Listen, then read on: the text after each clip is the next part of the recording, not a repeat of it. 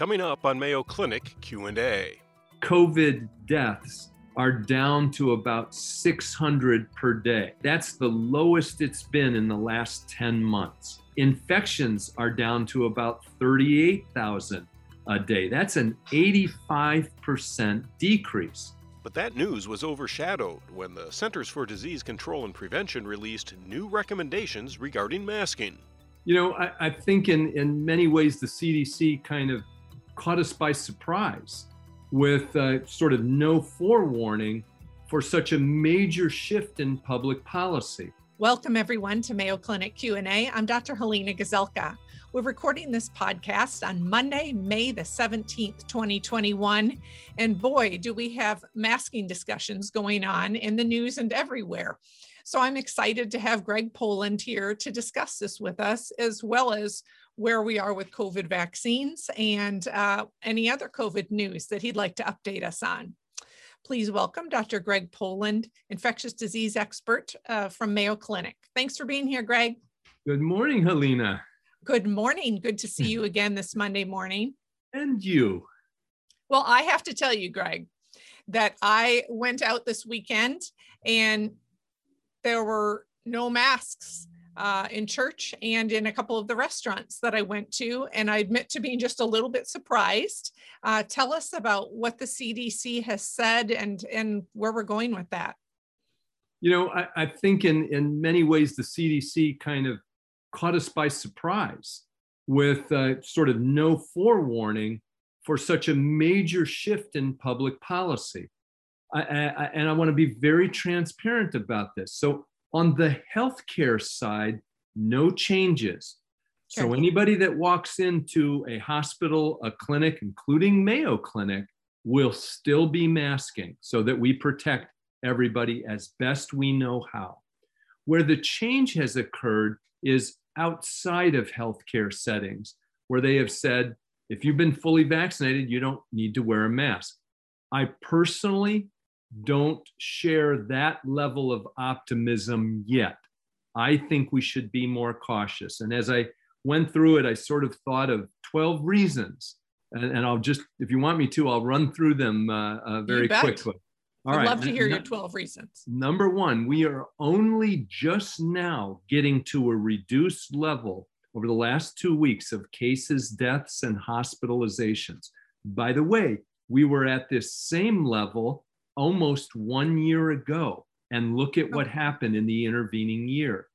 Number two, over 65% of Americans are not yet fully vaccinated, and only 60% have received one dose. So this feels a month or two premature in my mind. And Greg, is that age 12 and up that you're counting now, or is it a? Yeah, we need to cover 12 and up, but this is really 16 and up. Okay. But that's the next point. The fourth point is that kids under 16 have really not yet been vaccinated, right? It's just been approved and they'll start to release it. The fifth point is that while you and I might respond very well, people who are immunocompromised or taking medications or have diseases that compromise their immune system, they may be, quote, fully vaccinated, but not fully protected. And that this messaging, I think, doesn't have that nuance and may give them a false understanding.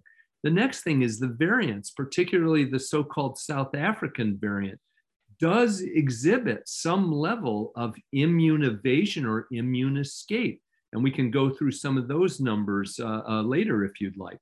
Next is the concern, as I mentioned, over the lack of nuanced public messaging rather than just a broadcast message of the public interpreting this as we can burn our masks and don't have to worry about that. I don't think that's really right yet.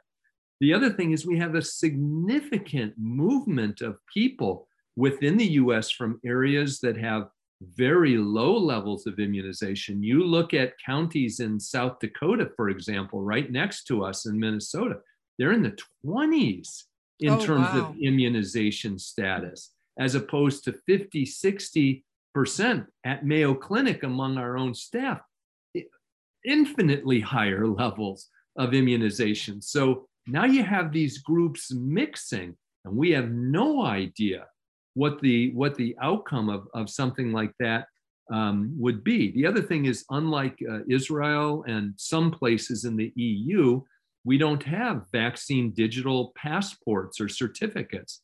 So it now depends on, if you will, honest disclosure of your immunization status. We already know how that's worked in the US. We have, unfortunately, let masking and vaccine acceptance be a political rather than a medical and scientific decision. So it's sort of, the other point I would say is that we don't yet know what the durability of protection is going to be. So imagine if 8 to 12 months after vaccination, we start finding that the breakthrough rate is increasing. The public will feel like we have these massive swings of public health rather than more nuanced, careful, staged steps toward normality. And finally, I guess it sort of begs the practical face value question. How is it that you can go to a crowded store or a church and not wear a mask, but if you go to a federal building, you have to wear a mask? What's the public health reasoning behind that? I cannot articulate one as a physician scientist. So really, to me, the decision about masking needs to be a little more nuanced. And to break it down to sort of 4 categories, it needs to be based on the risk of infection. What is the caseload? Number 2, the percent vaccinated. We really do need to get toward a herd immunity type number. That's probably in the 70 to 80% of us. Yes, I remember before you'd said it might even be 80%. And we're not near that. I mean, again, in some counties, we're talking about 20%, nowhere near 70%. So that's the second thing. The third thing is for the individual to consider how well their immune system is working. So if they have immunocompromising diseases or treatments that might lower their immunity, even though they've been vaccinated. And then finally, the role of vaccine variants and the durability of our immune response. So that's a lot of unknowns or partially knowns that I think we should know before we swing public policy so widely. Mm-hmm. I think there are so many, it was a surprise, I have to say that, but I think there's so many nuances to this. And one thing I particularly wanted to comment on was those who are immune compromised. I have a colleague who is immune compromised from a transplant and is concerned that should she wear a mask, that she will be stigmatized, or that there will be some difficulty with wearing a mask, and sort of wishes that she had a way to say, no, I need to be wearing this mask because we don't know how effective really the vaccine is in some of those situations. But then she also pointed out that when we talked about wearing masks before, we'd said there were safety when both wear masks rather than just the one individual. I hope people will extend grace. If somebody's wearing a mask, it could be for a variety of reasons. Them wearing a mask is not impacting you at all. So why would you say anything? In fact, it's been the other way around. Up till now, by not wearing a mask, you have potentially negatively impacted those around you. So it's a bizarre situation. It is a really interesting situation. Greg, what about people who have recovered from COVID, but they haven't been vaccinated? Because for a while we were telling people to wait 3 months after they had recovered from COVID or contracted COVID to receive their vaccination. So what does the CDC say about them wearing masks while they wait to get vaccinated? Yeah, so we're still recommending that they wait that 90-day period or so before getting immunization. They're well protected during those 3 months. What we know is when they then get their vaccine, their immune response is, if you will, deeper and higher than it is after infection. In other words, after infection, you have a lower level immune response that's broadly spread across all the components of the virus.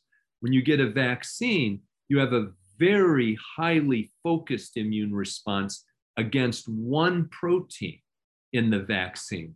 And that has been demonstrated to protect people spectacularly well. I mean, again, as a vaccinologist, we just don't see this level of vaccine efficacy among other vaccines. This is truly stellar. So has the CDC spoken on that topic, or those who've been recovered from COVID and their need to mask or not? Yeah, so that the public health messaging is not that nuanced. Okay. They right now, I don't think anybody has the expectation that if you have recovered from COVID and you're within that 90-day window, we're not seeing transmission. So Okay. I'm not concerned about them in that time period. As time wears on, I'm concerned about them. And, both from previous infection and vaccination, we do see breakthrough infections. In fact, CDC just published the first 1,359 breakthrough infections. And I think what's important is that 84% of those ended up in the hospital and 16% died. So there's this false impression of 100% efficacy and no risk of breakthrough infection. And that's simply not true. Now, it's very rare, we believe. On the other hand, these are only reports of people sick enough to be hospitalized. We don't know about asymptomatic, and there's a level that maybe we don't care about asymptomatic infection that isn't then transmitted on to others. So we're still learning. There's a lot to learn here. There's a lot of information that has to be generated that then informs public policy. We had a question from a listener, just because we're on the topic of masking and protection while you're receiving your immunizations. If an individual has had their first immunization, but their family members have not had the opportunity to be vaccinated yet, while they're waiting for their second or receive their second, is there concern that they are going to transmit to their family members? Maybe I'm not asking that very clearly. If the other family members have been vaccinated, that risk is real, and they're otherwise immunologically healthy, that risk is almost immeasurably tiny. Okay. The person not yet fully vaccinated, remember that means 14 or more days after the second dose of an mRNA vaccine, 14 or more days after the single dose J&J vaccine. That's the definition of fully vaccinated. Prior to that, there is a measurable risk of infection. Okay. Greg, you said you had some good news for us. Tell us a little bit about the statistics now. I'm going to share some numbers with you. First of all, COVID deaths are down to about 600 per day. Okay, that's the lowest it's been in the last 10 months. Infections are down to about 38,000 a day. That's an 85% decrease. This is related to vaccination. Mm-hmm. And there is an apparent cyclical nature to this. Remember that last July, for example, we were down at this same low level and yet had not started vaccination. What happened after that? And we had a major spike again. So none of us know, and it would be false to give anybody the impression that we're done with this. Mm-hmm. It's quite likely that we could have another surge. How big depends on how many people got vaccinated this coming fall and winter again. So at least at this point, though, we're really down in numbers, which is a good thing. That is a wonderful thing, but isn't it a crazy world when we're celebrating 600 deaths a day as a positive number? That's still tragic. Okay, Greg, tell us a little bit about immunizing 12 to 15-year-olds. Where are we with that? So I think, as everybody knows, a week ago now, the CDC and ACIP and FDA all agreed on providing or extending the EUA for the Pfizer vaccine to children 12 to 15. It had been approved for 16 and above, now 12 to 15. And they're going to march that down age band by age band, all the way to probably 6 months of age or so. What did we find out? The vaccine works spectacularly well. No surprise. They've got Ferraris as immune systems at that age. Reactogenicity, side effects, a little bit higher, a little more fever, a little more malaise, a little more sore arm. No serious side effects seen with the Pfizer vaccine in that age group. So what will now happen is they'll start rolling out supplies and begin immunizing. It's probably begun already today or tomorrow in a number of locations, and then widely. I think what we do know is that our ability to immunize children of that age and lower is almost wholly dependent on the parental or guardians thinking about a vaccine. So if they're hesitant, they're unlikely to get that child vaccinated. Then what happens this fall? You know, what we have seen is that COVID-19, as we get more and more adults immunized, is becoming a childhood disease. And this is a dangerous part of the pandemic because we now have different variants circulating now than 8 months ago or a year ago. And I think that nuance has been lost on people. So again, I would highly encourage that people do get immunized and that they do immunize their age-eligible children. And as schools are getting out for the summer, probably soon, maybe some have been extended, but what a great time to get this done over the summer break. Indeed. Now, what my concern is that people will say, well, the numbers are so low, maybe we don't need it.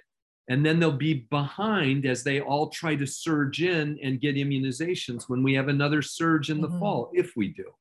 Speaking of which, we were talking about masking earlier. When we get to fall again and it gets to be flu season, we know that the masks have been effective for even quieting the flu.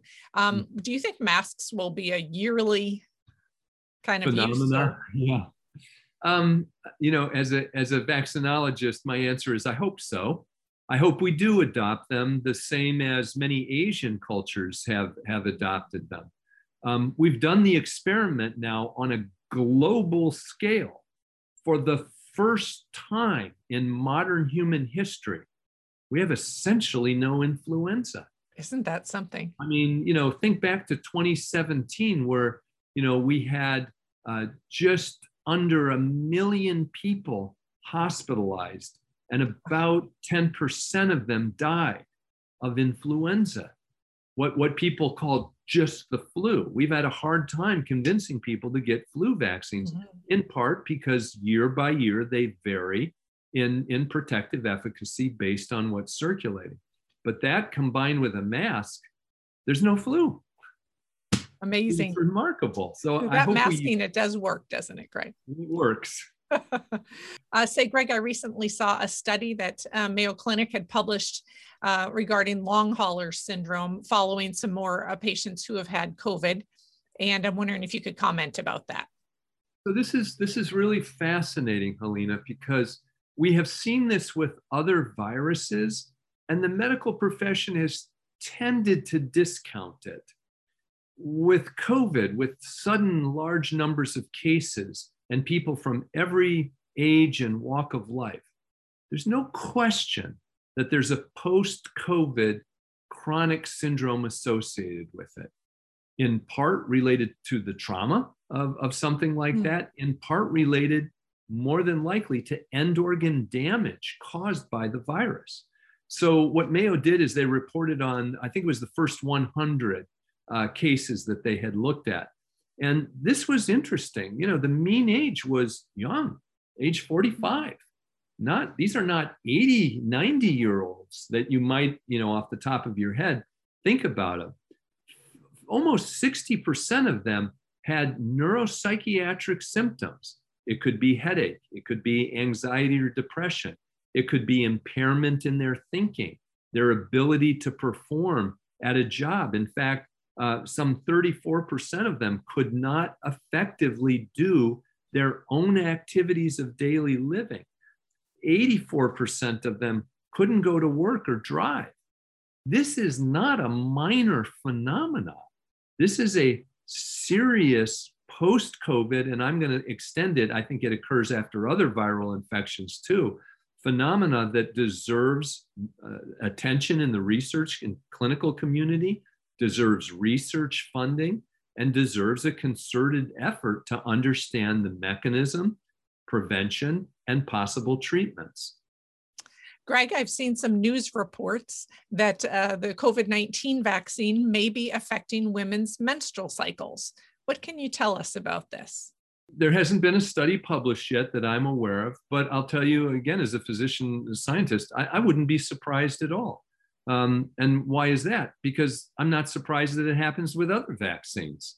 A woman's menstrual cycle is very exquisitely tuned to what's happening in her body, to whether she has fever, to stress, and many other factors. So I'm not surprised that some women would report minor irregularities to moderate irregularities.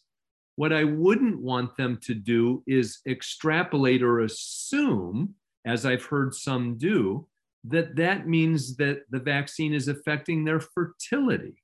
We have no evidence of that. We have no evidence that the vaccine adversely impacts pregnancy or adversely affects the baby, whether the woman is pregnant or lactating. So, with that proviso, I think it does deserve further research. I think that what we've learned so far clinically is that it's very transient, short term. Next cycle, they're back to their usual normal cycle. Greg, I have a couple of listener questions for you just here at the end. We like to get some of those in if we can. Sure. And I don't know if there's an answer to this, but is there less long hauler syndrome in someone who has been vaccinated against COVID and then contracts COVID than there would be if they contracted it de novo without being vaccinated? You're right, Helena, in that there are no studies of this. There's no prospective study of this. But so let me tell you what I would expect. I would expect far less of that, and likely far less in the way of severity of symptoms. And the reason for that is that the primary reason we believe for some of these long haul symptoms is end organ damage.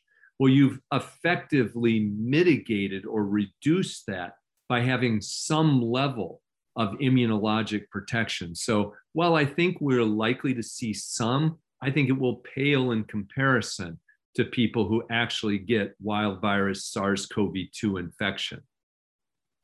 And then, Greg, the next question has to do with recontracting COVID.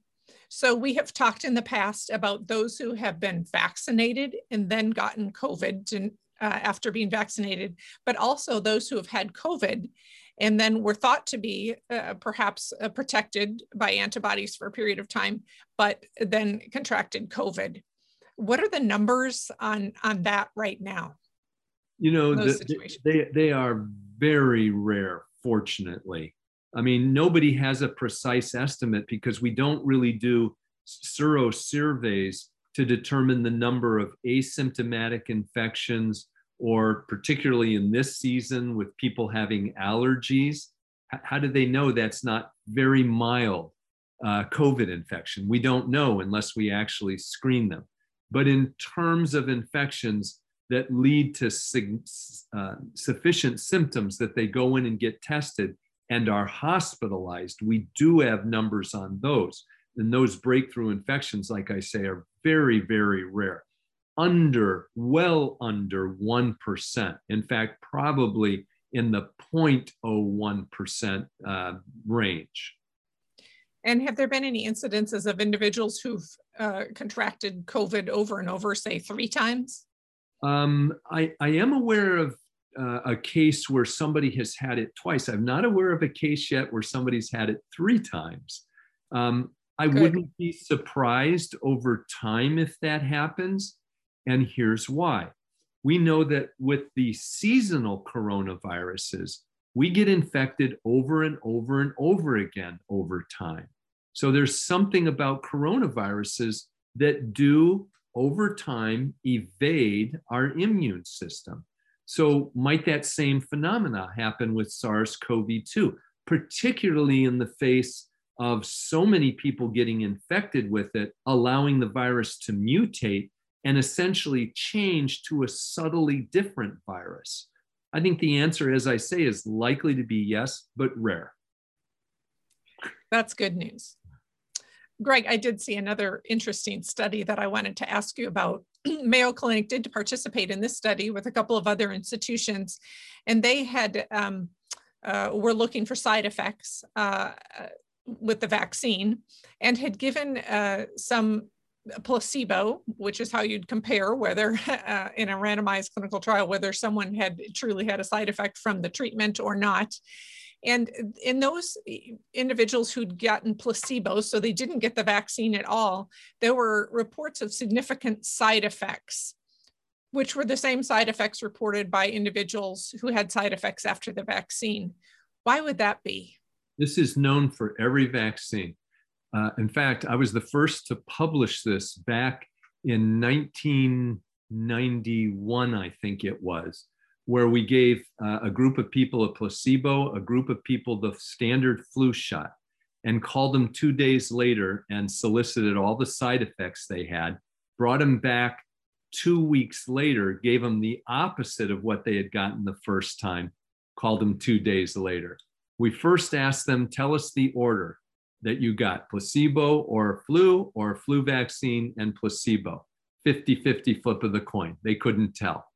For every single side effect, the rates were the same in the placebo recipients, with the exception of a sore arm. That was the only one, the only thing that differed between the 2 groups. So I'm not surprised at all that that would be true. It's, as you pointed out, Helena, it's why we do placebo-controlled trials. We're trying to understand background rates that occur.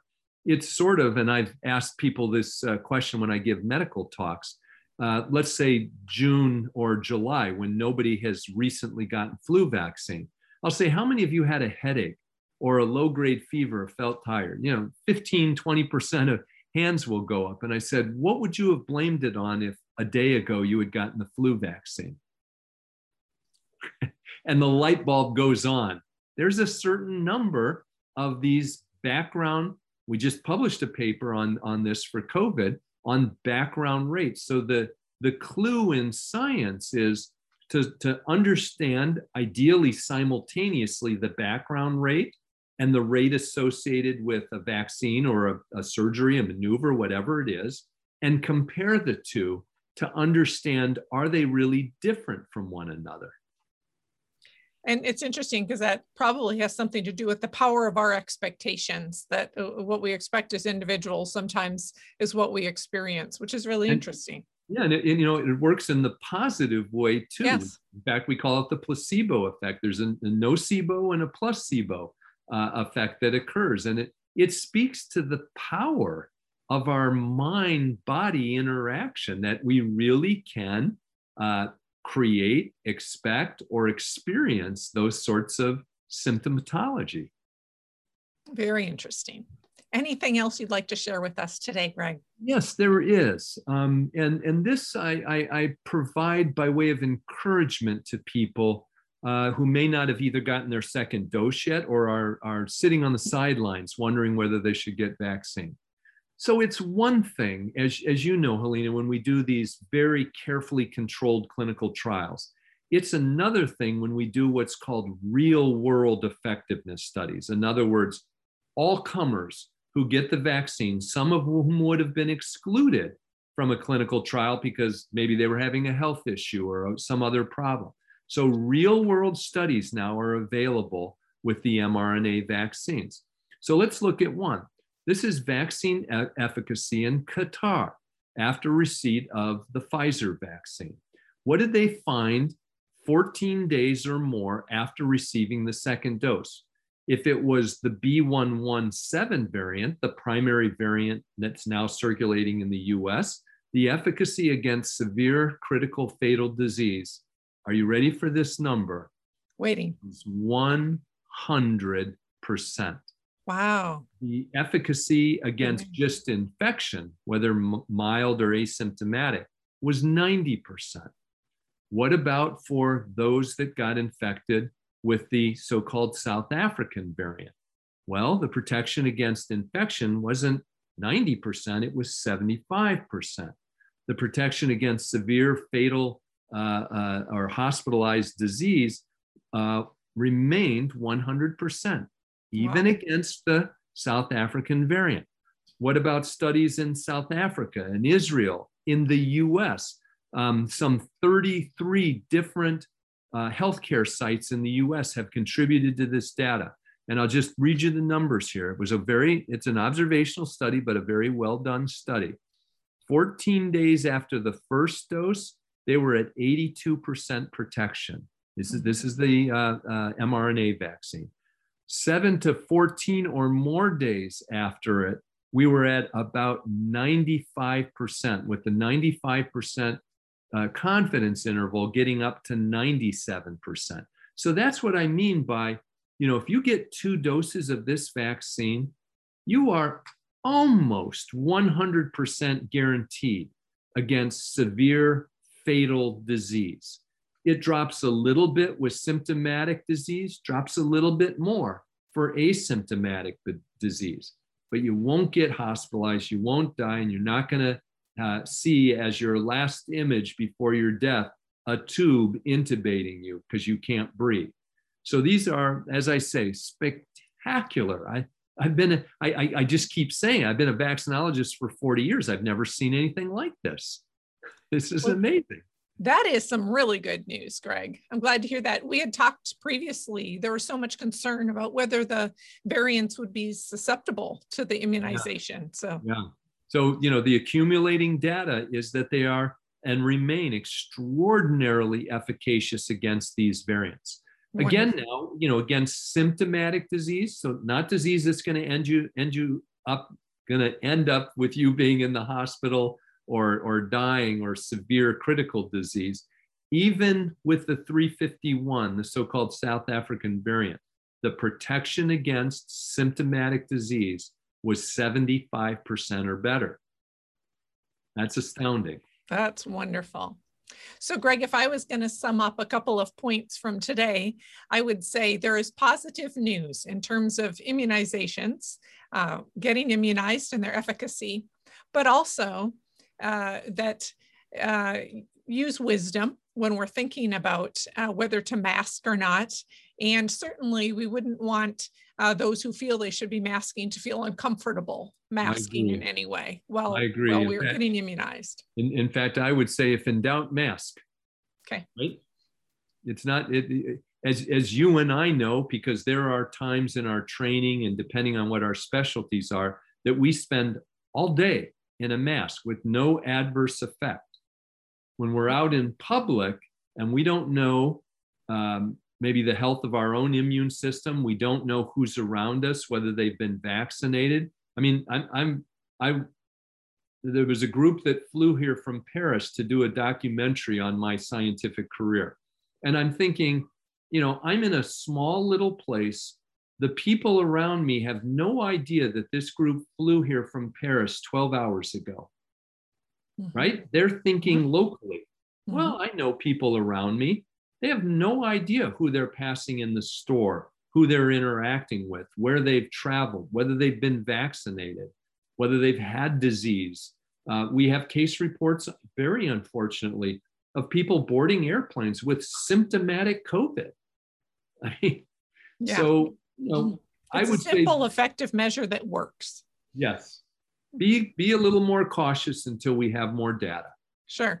And Greg, I would just like to point out that I feel like that kind of went in reverse. Typically, you'd be trying to earn that trip to Paris to get filmed, but that's right. It's COVID. Everything's turned upside down. Thanks for being here, Greg. My pleasure. Our thanks to Dr. Greg Poland for being here today to discuss COVID-19 updates with us. I hope that you learned something today. I know that I did. And we wish each of you a very wonderful day. Mayo Clinic Q&A is a production of the Mayo Clinic News Network and is available wherever you get and subscribe to your favorite podcasts. To see a list of all Mayo Clinic podcasts, visit newsnetwork.mayoclinic.org. Then click on Podcasts. Thanks for listening, and be well. We hope you'll offer a review of this and other episodes when the option is available. Comments and questions can also be sent to Mayo Clinic News Network at mayo.edu.